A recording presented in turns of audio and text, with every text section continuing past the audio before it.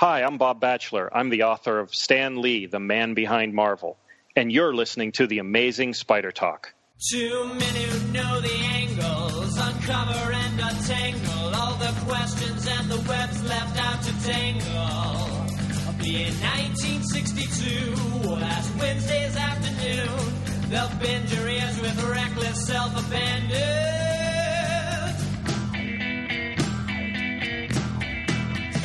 The Amazing Spider Talk. The Amazing Spider Talk. Come swing through the air, sit back and prepare for the Amazing Spider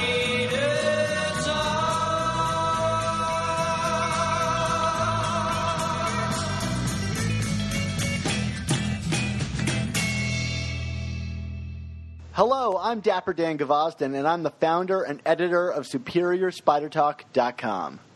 And I'm mischievous Mark Giannacchio, the founder of the Chasing Amazing blog and author of 100 Things Spider-Man Fans Should Know and Do Before They Die. Thanks for joining us for the 6th episode of the all-new Amazing Spider Talk. We hope you enjoy this podcast and that it provides an intelligent conversation between two fans and collectors as we look at the Spider-Man comic universe in a bit of a bigger picture. In this first season of the all-new Amazing Spider Talk, Dan, we've been taking a closer look at the Stan Lee and Steve Ditko creative run on the title. Last time out, we talked about the bad guys that appeared in the run. But today, we're talking about the man himself, Stan the Man Lee. And we are joined by Bob Batchelor, author of the upcoming biography called Stan Lee, The Man Behind Marvel. But Dan, before we do that, I do think we should acknowledge the passing over the weekend of a longtime comic book creator, Len Wein.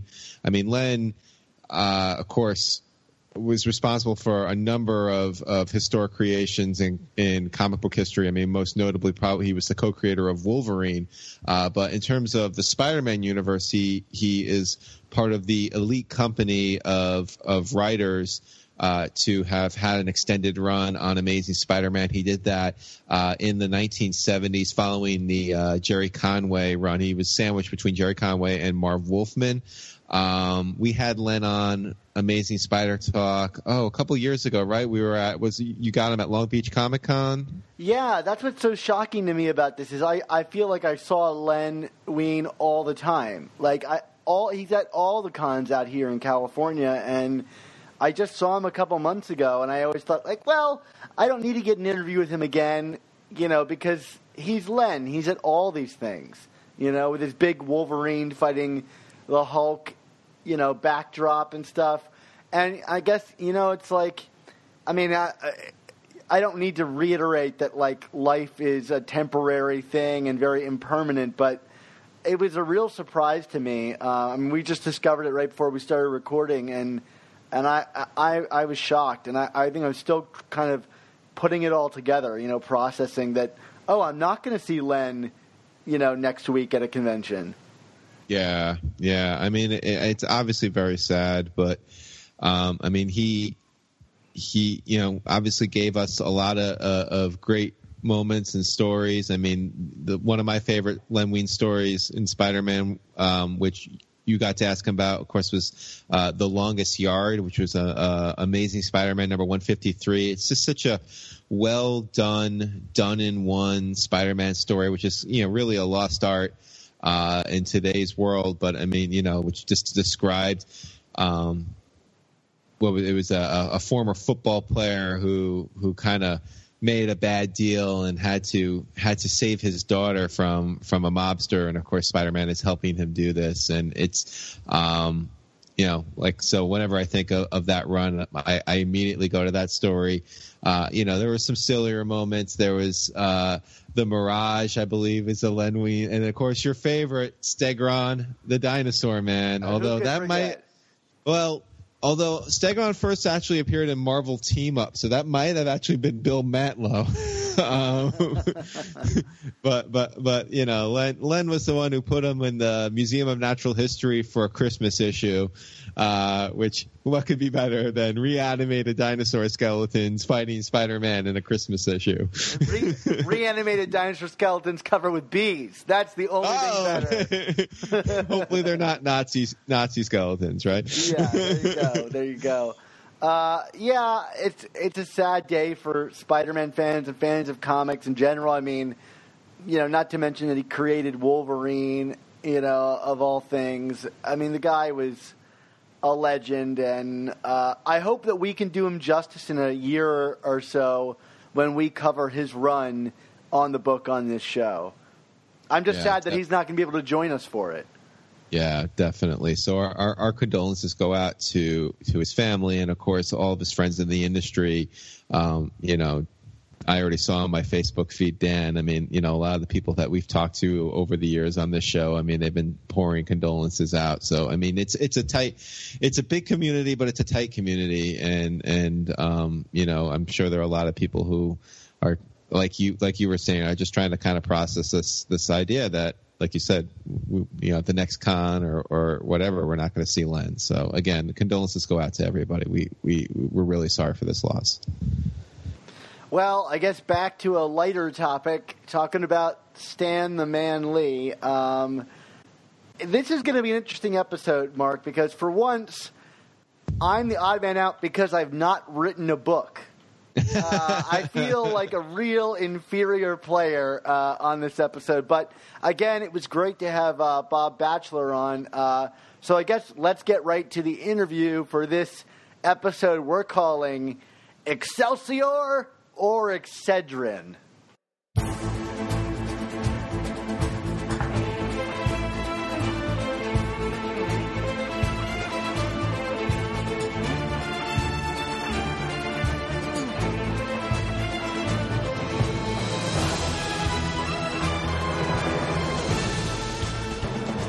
Steve had said, having an idea is nothing, because until it becomes a physical thing, it's just an idea.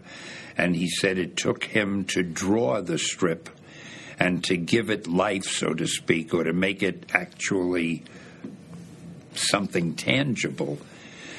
Otherwise, all I had was an idea. So I said to him, well, I think the person with the idea is the person who creates it. And he said, no, because I drew it. Anyway, Steve definitely felt that he was the co-creator of Spider-Man. And that was really, after he said it, and I saw it meant a lot to him, that was fine with me. So I said, fine, I'll tell everybody you're the co-creator.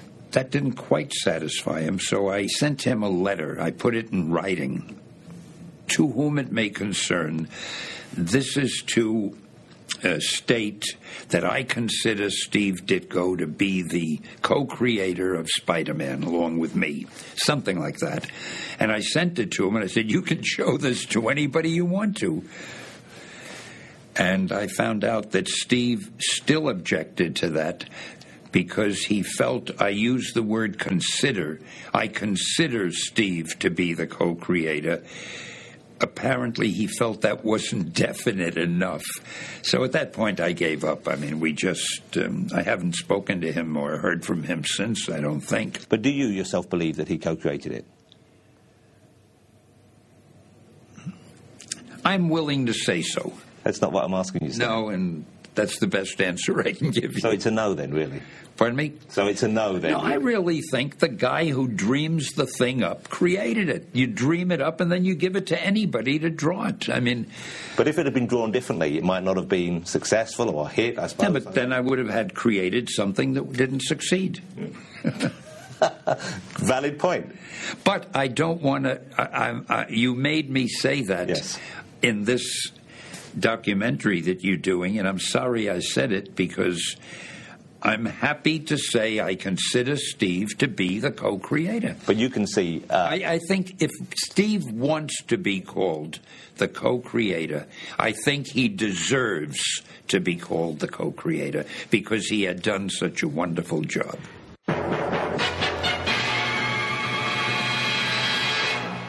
Well, we want to welcome on the show Bob Batchelor. Bob, you're the writer of Stan Lee, The Man Behind Marvel. Why don't you tell us a little bit more about yourself and this book you've got coming out? Sure thing, guys. Thanks for having me on today. The book comes out on September 15th, and it is the first, what I'm saying or calling, the first full-scale biography of Stan Lee. I think some of your listeners will certainly have read some other things about Stan Lee that have been published. That I would call those more company histories or cultural histories. What I hope to do with Stan Lee, the Man Behind Marvel, was present Lee's life at the center of the story like a traditional biography. And so that's what readers are looking forward to, and I'm looking forward to getting out into the world.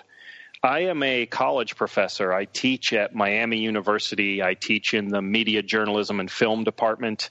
I've had a long run as a college professor. Before that, I worked in corporate communications and marketing for various large companies. Like most people, probably a lot of your listeners, a lifelong Marvel fan, and I feel like in some ways I grew up with Stan Lee. So this is maybe the book that I've been planning to write my entire life. Yeah, how did that come about? Well, in my past as a writer and a cultural historian, I've always looked for topics that were really large. So I've written a book, biography of the book The Great Gatsby, and I wrote a book about the television show Mad Men, and I wrote a critical biography of John Updike. So I look for these really large popular culture topics. And as my editor at Rowman and Littlefield, Stephen Ryan, and I were talking about my next project, I knew I wanted to write a book for the general reader, and I knew I wanted to find a subject that people thought they knew well, but perhaps there were still some things to be said about that subject. And after kind of putting our heads together for a long time, it just broke on us out of nowhere. Stan Lee. And he called me one day and said, I've got the answer. It's Stan Lee. And I was just like struck by a thunderbolt. It became so obvious once somebody else said it. It was really right in front of my eyes my entire life, but I never really had considered it. So that's how it was just two guys putting their heads together looking for a great topic, and it was there all along. Now, how did you go about researching this book? I mean, did you go through some old Stan interviews? Did you do some original interviews? What was your process for that? Yeah, that's a great question. I purposely did not seek Stan's authorization for this book, and I purposely did that because I wanted it to be a truly as objective as possible biography / history of the man and his era. And so rather than base the book on, doing 100 or 150 interviews or something like that, I thought to myself, there's more than enough archival information about Lee. There's hundreds and hundreds of interviews. If I spend time in the Stan Lee archives at the University of Wyoming and really dig there and then go to some other archives, get some other rare collections, go through those, read several hundred comic books, I'm going to be able to create a picture of Lee that maybe is a little bit more objective or a little bit, I don't want to say friendly or unfriendly, but maybe using my training as a historian and a literary analyst, I could create a picture that might be a little fuller and without some of the bias that other people carry when they talk about Lee. Well, that's funny you say that because this episode is called Excelsior or Excedrin. And I think really you can fall on either side of that, when you're talking about Stan Lee.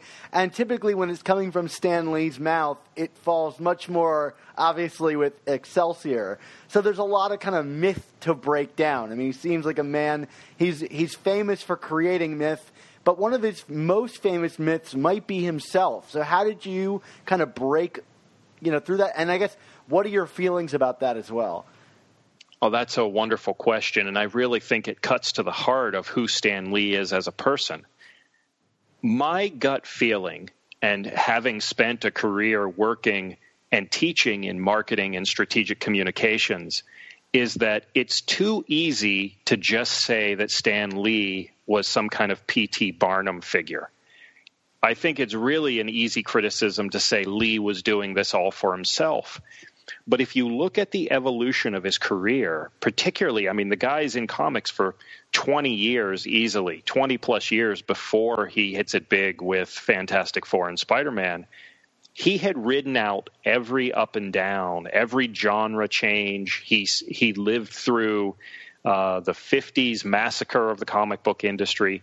When Marvel finally became something important in popular culture, Lee became more like a spokesman for the industry, not just for himself or I mean, he definitely did it for Marvel, but he was transcending, I believe, just a play to try to get really popular, because nobody needs to be a Johnny Appleseed like that to the degree which Lee did. He was well popular and would have become well famous with doing a third of what he did. I think for Lee, it was always about solidifying this industry that he committed to and making sure that it was going to stick around. They never thought superheroes were going to stick. They just thought it was the next big thing that was going to go away after a while. So I think there's a lot of mythology, as you mentioned, and certainly Stan is provocative there and has drawn some of this himself. I mean, that criticism stands for what it is. I think there's a fuller picture there, and that's part of really a cornerstone of the biography. One thing I always noticed about Stan when he talked about, especially like the early days of Marvel, which you document obviously in your book, is how consistently on message he has always stayed. Like, you know, I when I was doing some research for my book, I mean, I obviously didn't dive as deeply into just Stan as you did, because I was tackling a whole score of different topics related to Spider-Man overall. But I mean, even in just reading, a good number of interviews with Stan, he would, like, there's the story about Fantastic Four, which is like, you could read an interview from the 60s, from the 70s, from the 80s, from the 90s, and like that story never deviates. It's always the same. Or when he talks about Spider-Man, when he it's Martin Goodman didn't want a teenager. Martin Goodman didn't want the teenagers were sidekicks. He thought spiders would freak out the audience. Like it's these little anecdotes that never change and never. So, kind of talking about that, the mythology that he kind of is almost building around himself. I mean, when you were researching, I mean, how were you able to kind of parse through that and try and find new detail or new elements to kind of pick through? Because that was, I mean, personally, I was kind of almost getting frustrated because it was like, what is new out there? How can you break through somebody who just doesn't deviate from a message? Yeah, that's interesting and certainly true. I think you can look at that two different ways. For the book that I've written, one of the reasons that I wrote it, other than being a lifelong Stan fan and Marvel fan and understanding where both he and the company and the superheroes exist in popular culture, is that I interviewed hundreds of people who were self-professed Stan Lee fans or Marvel lovers. And so rather than just ask somebody, do you love Stan Lee? Because they're like, yes, I love Stan Lee. I would follow it and say, well, what do you know about Stan Lee? And they'd say something like, he created Spider-Man. And I'd be like, well, don't want to burst your bubble, but that was a co-creation. Do you understand that? And the more you talk to self-professed fans of all age groups, I found they don't know, or many of the things they thought they knew were a little off or outright wrong, and many of the things they didn't know anything at all about Stan or really very much about Marvel. And so I'm trying to bring that story to them. And I think when Stan stays on the party line on certain issues, that at some point you have to then present that argument when you know the majority of the people who pick up the book don't know much at all. It's almost like teaching college students. I have students who are very bright. They don't know tactically the kind of things they need to do to achieve in their career. But if I explain it really well and make the connection for them, they see the bigger picture pretty well. So as I'm digging through the various stories, I think people who don't want to believe in Stan's role in the co-creation process dismiss those stories. My tact was that you have enough people across writers he hired, other artists, other people who were influencers at the time, that you could build a case for what Lee is saying and doing that's just as credible as, say, the people who are big Jack Kirby supporters who take every word he says as gospel and take every word Lee says as an outright lie. I know that's heresy for some of your listeners, and I certainly am not taking Lord Jack Kirby's name in vain in any way.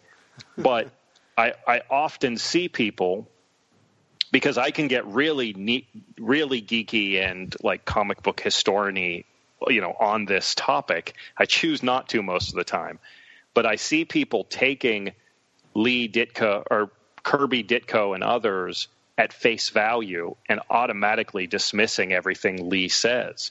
So I think on one hand, you have to bring those stories and those ideas that Lee keeps consistently saying to the audience, but also massage them around and provide the context that gives the reader a full understanding. Like you're not just believing everything Lee says, you're adding that body to it that makes it much more solid. I want to get into the kind of like specifics of the Ditko era with you, but I think you mentioned all of the work that Stan was doing, not just for Marvel as a company, but for comics in general, and it's kind of mythologizing as part of that. So, like, I've always seen the critiques of Stan and his mythology as almost like ringing hollow, because even if they are true, I think a lot of people turned up for these comics because of this mythology of who Stan Lee is. Like, he was the guy you showed up for because you wanted to be buddies with this guy, from his soapbox on down. How much do you think, like, Stan Lee the person, like, forget about his comics, Stan Lee the person was the draw to these early comics? I think it was a prime mover from the start. He's the one that took it upon himself to bring these innovations to comic books. I can give my own life history as an example. I was a poor kid growing up in western Pennsylvania near Pittsburgh. As a little kid, I had no conception really of what New York City was. I had very little conception growing up in the early to mid 70s. Anything about like the big city. I grew up in a very rural, poor area. But when I got those Marvel comic books and I read Stan's soapbox, I felt immediately like there's something about this guy. I felt a kinship to him. And I've heard many people say, it's like receiving a message from Uncle Stan. And so the ability to break through that fourth wall the way that he did in the comic books, but also build a personality around that. I think it's fascinating. It was a prime draw in the 70s. It's prime draw in the 60s. It's been that way ever since. Last year, I saw Stan in his final Ohio appearance at the Cincinnati Comic Expo, and there were hundreds of people there. And he was the draw, obviously. They would come out of line, and standing in a line for 4 or 5 hours.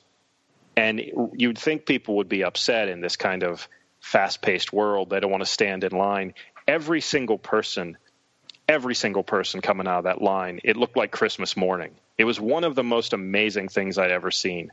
And some of these people had paid premium kind of money to get the Ultra Stan Lee experience at the Comic Expo, it didn't matter. There were dads with daughters, there were little kids, there were old men. Universally, hugest smile I've ever seen. It was better than being at a wedding or a graduation. It was a really amazing thing to watch. So I think Lee's always been the draw, and because he's the face, that's where the criticism comes in. Where I would argue, as in any industry, somebody had to be the face. Lee was in the right place at the right time, had the right mindset, caught kind of the tailwind of pop culture bursting, lots of other cultural factors coming into play, and there he is. I think it's hugely important to the comic book industry. Not to make you pick a side, because that's not really where I'm going for with this question, but just to kind of set it up for a second. It's the idea of the co-creator. So, it's funny because, especially when reading some of Steve Ditko's essays about his relationship with Stan and just his relationship in comics in general. I mean, Ditko kind of takes this stance where, even though he doesn't outright say it, you basically can infer that he believes he has more ownership of what's on the page because, as the artist, he is rendering it, he is visualizing it, he's taking a verbal or a written concept and breathing life into it. And, Stan, whenever he's been pressed about this whole idea, I mean, he will always say, well, I consider Kirby, I consider Ditko co-creators of these things. And in one of the few times where I feel like that Stan kind of did go off message, there was this documentary from the BBC about a decade or so ago called In Search of Steve Ditko. And the interviewer kind of pressed Stan on this thing about, well, what do you mean you consider Steve the co-creator? Why isn't he just the co-creator? Why do you have to kind of, preface it and put conditions on it? And then Stan kind of broke a little bit and said, I feel the creator is the one who dreams up of the idea. So with all that preamble, I mean, what do you, in your research and kind of hearing, listening to Stan or seeing what Stan has said in these instances, I mean, where do you kind of fall on that? I mean, is it a strict 50-50 thing? Does one deserve credit more than the other? Should someone be considered something? I mean, what did your research kind of lead you to infer yourself? Yeah, dicey topic, but one that you have to think about. I mean, so, I don't think that anybody that understands comic books and comic book history has thought about this. So it's a great question to think about here. I personally am a word guy. And so as I was growing up, the pictures meant very little to me. And that might seem blasphemous to some people. But to me, Marvel was the words, and Spider-Man's tone, which I now understand as a literary analyst, is an author's voice, the way they establish scenes, things like that, is very definitive. What my research revealed about the voice topic is that if you look back on what Stan wrote that you can get your hands on pre-1960, 61, the voice is consistent. So even if you go back to the first story he ever wrote, which many of your readers might have seen, it's a little 2-page short story in a Captain America. The first thing he ever published for Marvel, the tone of that, you could have plopped that right down in 1961, 62, 63. The voice is consistent. And so to me, I think that if you're a tone, voice, words person, you're going to track towards Stan. If you're a pictures person, which is fantastic. I mean, there are a lot of artists out there that Kirby, Ditko were their main source of inspiration. And so they track that way. I mean, I see it as a pop culture guy, are you a singer or song guy when it comes to bands? I love Pearl Jam because I love Eddie Vedder's voice. If Eddie Vedder leaves Pearl Jam, I'll never probably deal with Pearl Jam again. It's Eddie Vedder is the band to me, but that's just my personal preference. I think you can show, and I think what my book does is show perhaps a little more of the evolution of Stan's voice, which I think maybe without going too far into it gives some credence to the fact that Lee was working hard, writing a lot of scripts, and, before the world blew up with the Fantastic Four, Spider-Man, and the succession of amazing superheroes that they all put together. To my mind, it's a 50-50 deal. The challenge is we can't go back in time. There's no significant paper trail. And I think what I also try to show in the book, which many people don't think about, we see comic books now, many people, as works of art, as collector's items, as things that should be hung in museums. Lee, Ditko, Kirby, this was just a way to make money. This was their living. They're trying to live their version of the American dream. And what we certainly know about Martin Goodman is that he was just in the business of moving mountains of paper. He didn't see any value in any of this beyond making money.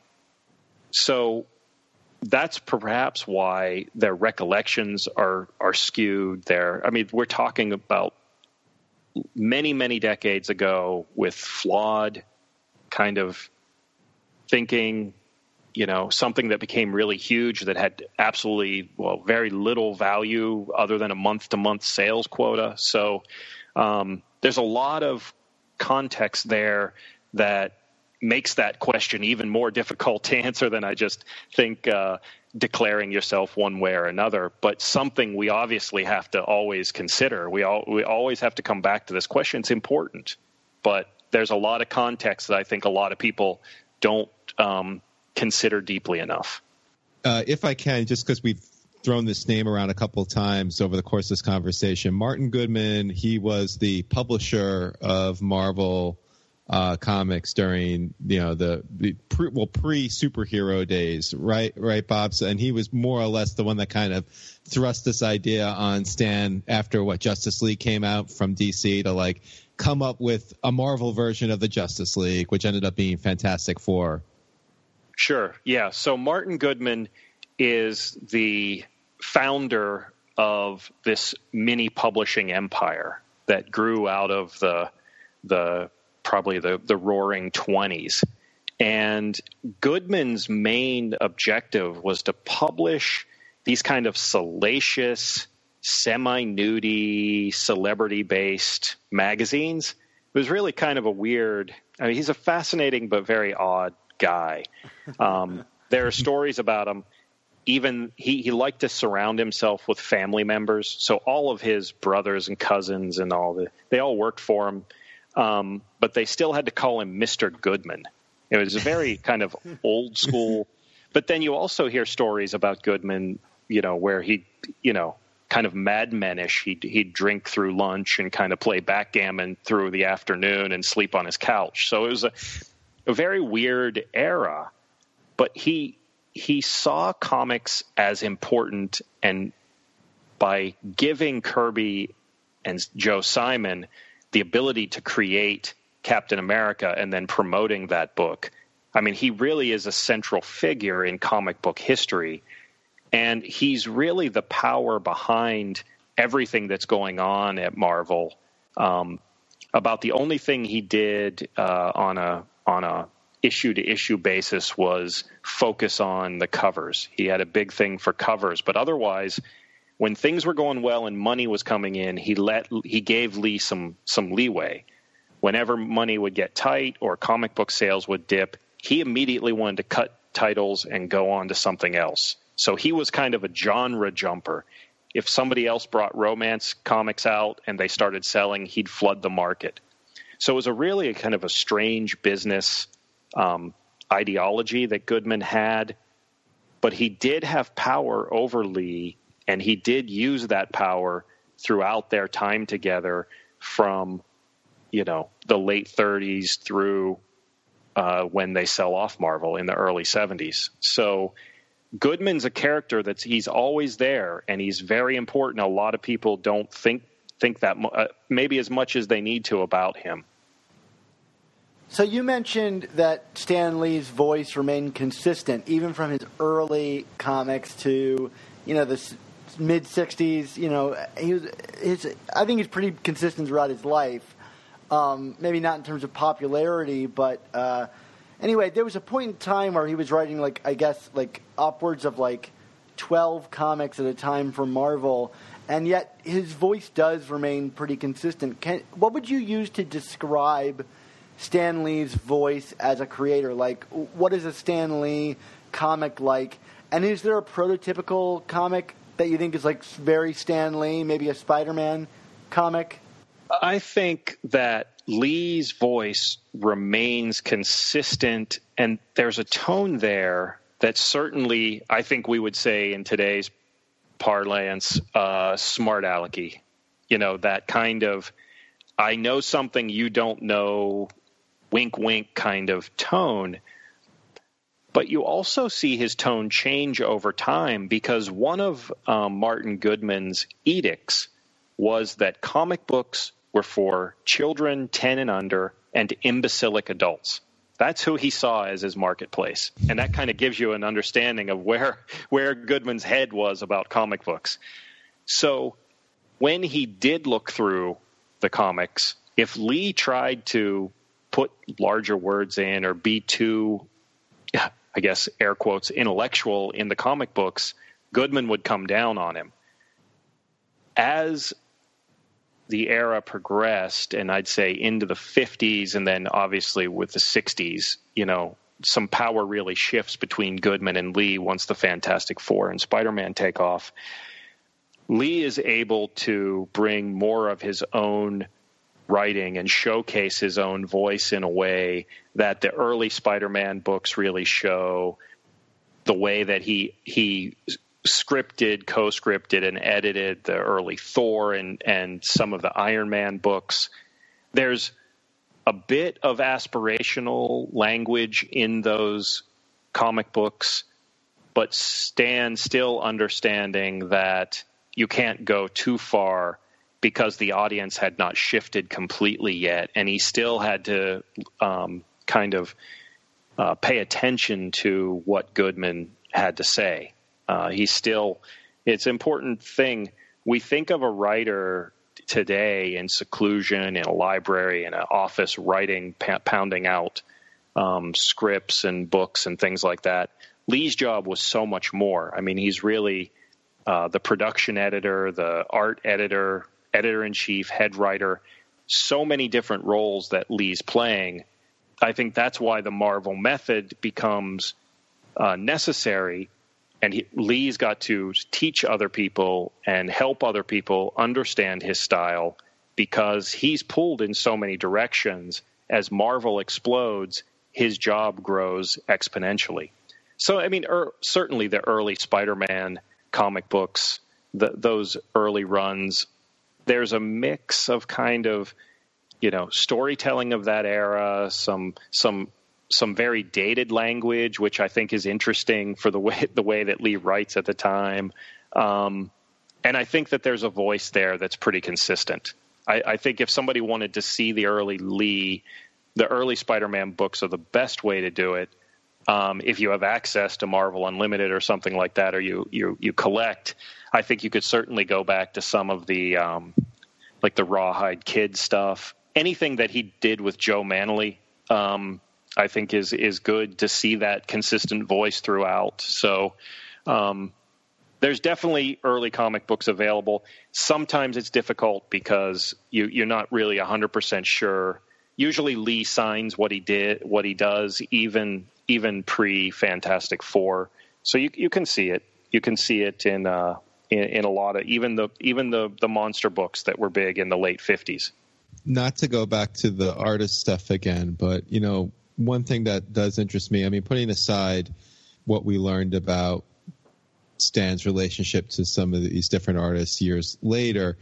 Even early on, it seemed that Stan and Steve Ditko kind of had an odd relationship. I mean, Ditko left earlier. He left in 65, I believe. Does that sound about right, Dan?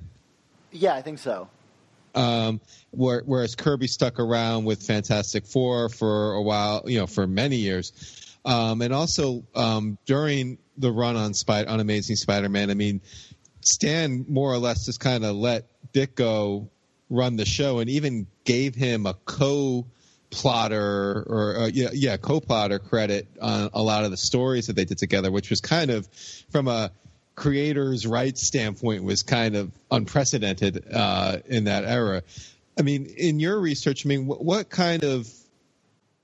were you able to kind of chalk up kind of the difference in relationship there? I mean, was it just that Ditko was just, I mean, even though Kirby talked very bitterly years later, I mean, there had to be something that made him click with Stan for so many years, whereas Ditko, who we know is kind of an aloof personality on many levels, kind of just early on broke ties with Stan and really wanted nothing to do with him after a while. Yeah, I think I don't know how much research there is. I mean, to break this understanding down, but I think Ditko had very strong ideas about the characters he created and then what his role should be labeled as publicly. And I think we see Ditko in some ways as this aloof guy, but he stood up for himself in a way that I think rubbed Lee the wrong way. And that started a downward spiral that led to Ditko leaving. Now, I think you could say in many respects that's great for Ditko that he was willing to stand up to himself in an environment in which comic books are all of a sudden becoming very popular. They're not limited to the number of books that they can put out at any given time. It's a chaotic environment. And Stan obviously was not able to placate or handle a personality like Ditko's that led to a lot of strife, whereas most of the other people working there as kind of, semi-permanent freelancers, there was a more give and take relationship.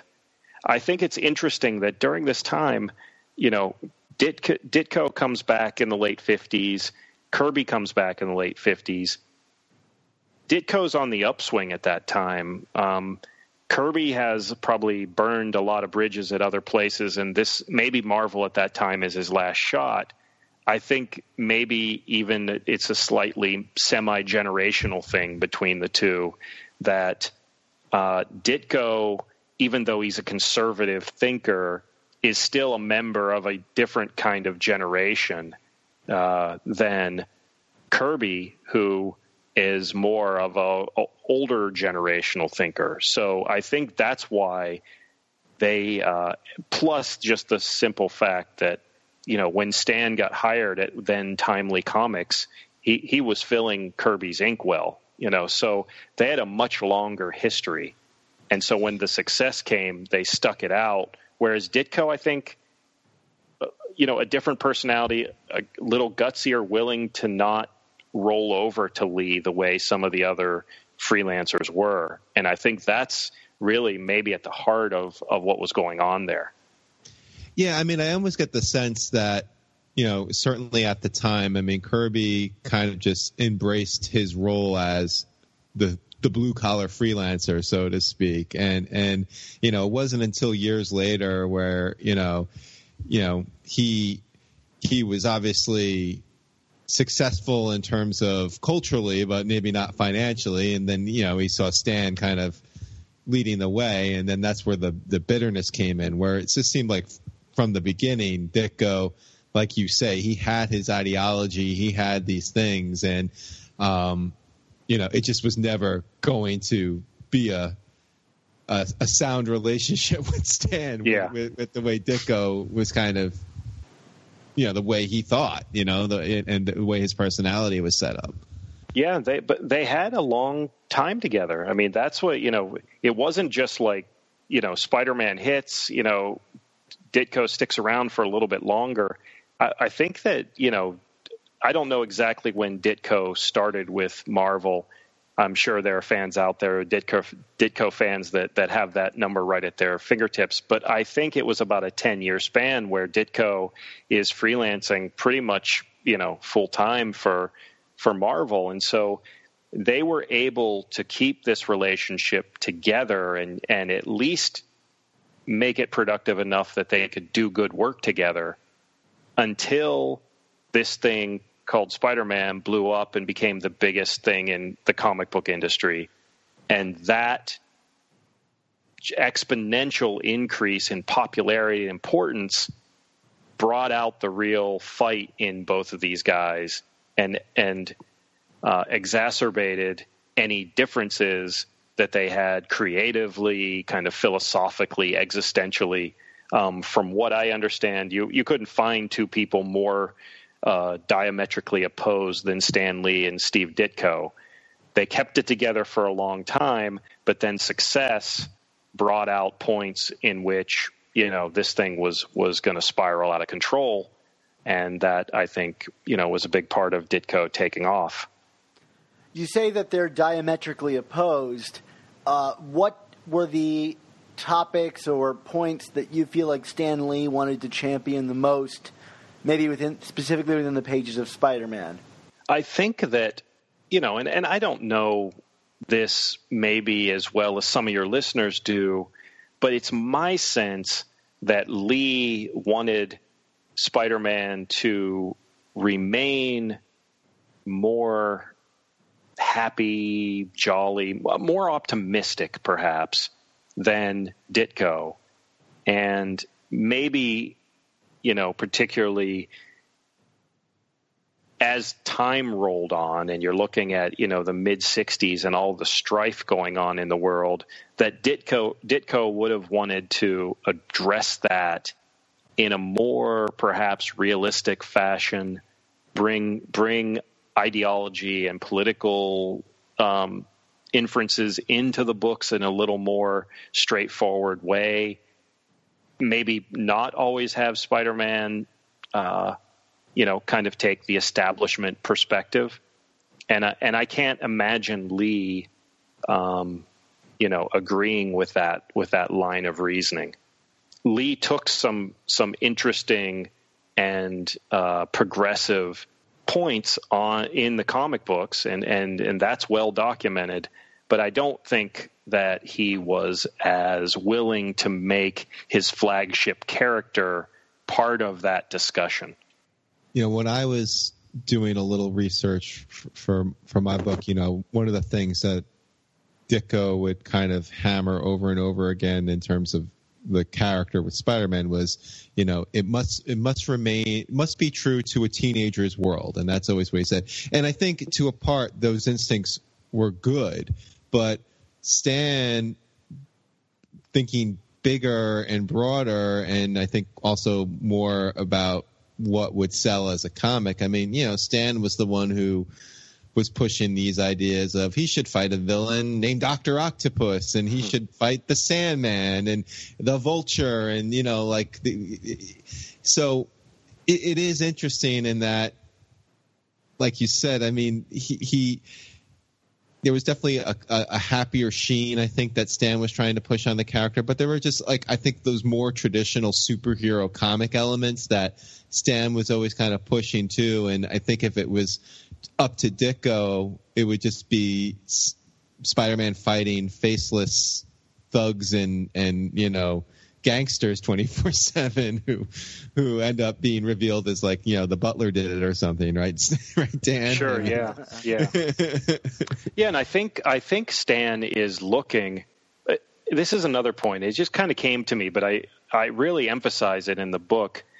The the fact that Stan had to have his eye on all these other facets of the company really distanced himself as the superhero boom took off, because, you know, if you're Ditko and Kirby, they didn't care about licensing and things like this. They didn't care about superhero action figures.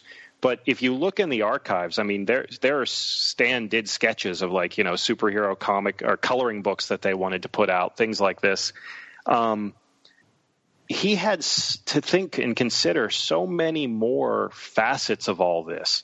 So the idea that you mentioned that, you know, Lee is trying to take his flagship character and keep him in a more maybe traditional superhero role, even though he has all these human challenges, that's going to sell more, you know, Spider-Man lunchboxes.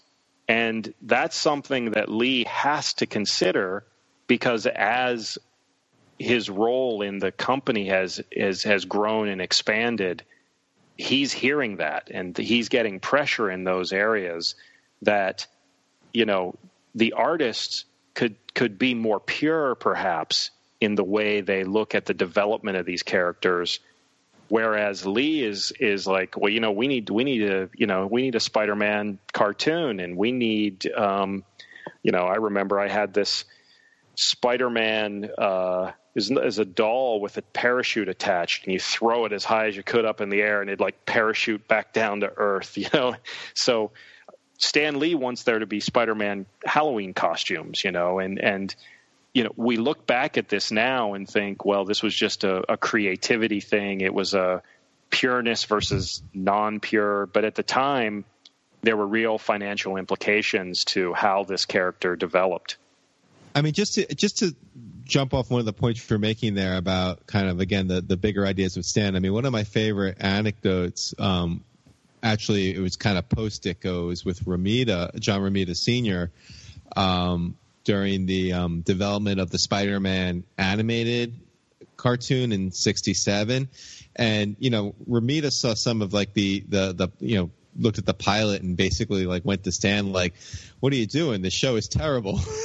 which from a comic book standpoint, it was. I mean, you know, the production values were off, and Stan kept saying, no, you got to trust me on this one. This is, you know, how many thousand people read a comic? This is going to go to millions. And it's true. I mean, that cartoon put Spider-Man more on the map than even those early comic books did. I mean, it's, you know, easy to kind of look back now as Spider-Man being this phenom about, well, you know, Amazing Fantasy 15, and he was a hit from day one. But the fact is, it was the cartoon that kind of put him even more on the map and opened him up to an even broader audience. And it's like, again, those instincts he's got. You know, say what you will about the salesmanship and you know, how he rubs people the wrong way, but, like, I just feel like you can never doubt Stan Lee's instincts. Yeah, that's a really great point, because Lee is pushing those areas, and in some of those early multimedia efforts, Lee would get, you know, like he does now with the producer credits, he'd get the credit, but, you know, the rights were already sold. Those early animators, they controlled everything. And it was Lee's vision to see that this character could be that much broader. You know, the way that Superman and Batman had been so much broader. You know, he learned from watching what had happened with those characters and saw a path that Spider-Man could then take. And so, you know, having that understanding of it's not just about comic books, it's about so much more, and how that relates to not only the popular culture, but the company's success long term, I think is really a significant point that people should think about. You know, it's another one of those context points that if you don't think about the whole context, you're going to be missing big parts of the story. All right, Bob. Well, I think that's a good place to end this conversation. We've really covered a lot of Stan Lee and his time at Marvel and the controversy around it. So why don't you tell our listeners where they can, I guess, find more of you on the internet or find your book if they want to learn more? Okay, so if you're interested in finding out more about Stan Lee, the man behind Marvel, you can certainly order the book from Amazon, Barnes & Noble, the other large publishing companies. I have additional Stan Lee information at my website, which is www.bobbatchelor.com. Very simple, just my name. I tweet at cultpopculture or at cultpopculture. I'm pretty active on Facebook. We have a Stan Lee, the man behind Marvel, Facebook page where we also post. And later this year, I'm going to be unveiling a virtual museum, and I'm hoping that it's going to cover broad swaths of American popular culture, particularly in the 20th and 21st century. But there's going to be a Stan Lee exhibit and Stan Lee wing of this virtual museum of American popular culture. That's still in the works, and we're working hard to unveil that because I think there's a lot both general readers and historians can find out about Lee that we still haven't uncovered as we, march quickly toward his 95th birthday at the end of the year. That sounds awesome. You're going to have to come back on and tell us all about that once it gets up and running. Okay, definitely. Yeah, I have high hopes for that because, I want this book to get into readers' hands, but that scholar's cap, I can never really fully take it off. And I have this geeky wish that I maybe would have been a museum curator. So I'm just going to, use the great technology we have in this era to create my own online museum, which, will get to people around the world. They won't have to come to me. I'll go to them. Now anybody can be a curator in a way. Exactly. Yeah. Exactly. Well, thanks so much for coming on the show. It was really a blast to have you.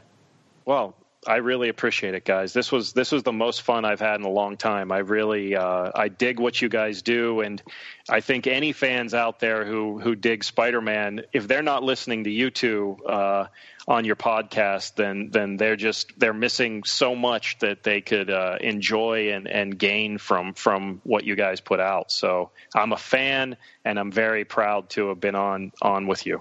Well, thank you very much. We really appreciate that. I'm blushing over here. All right. Well, thanks again. Okay. Thanks, guys.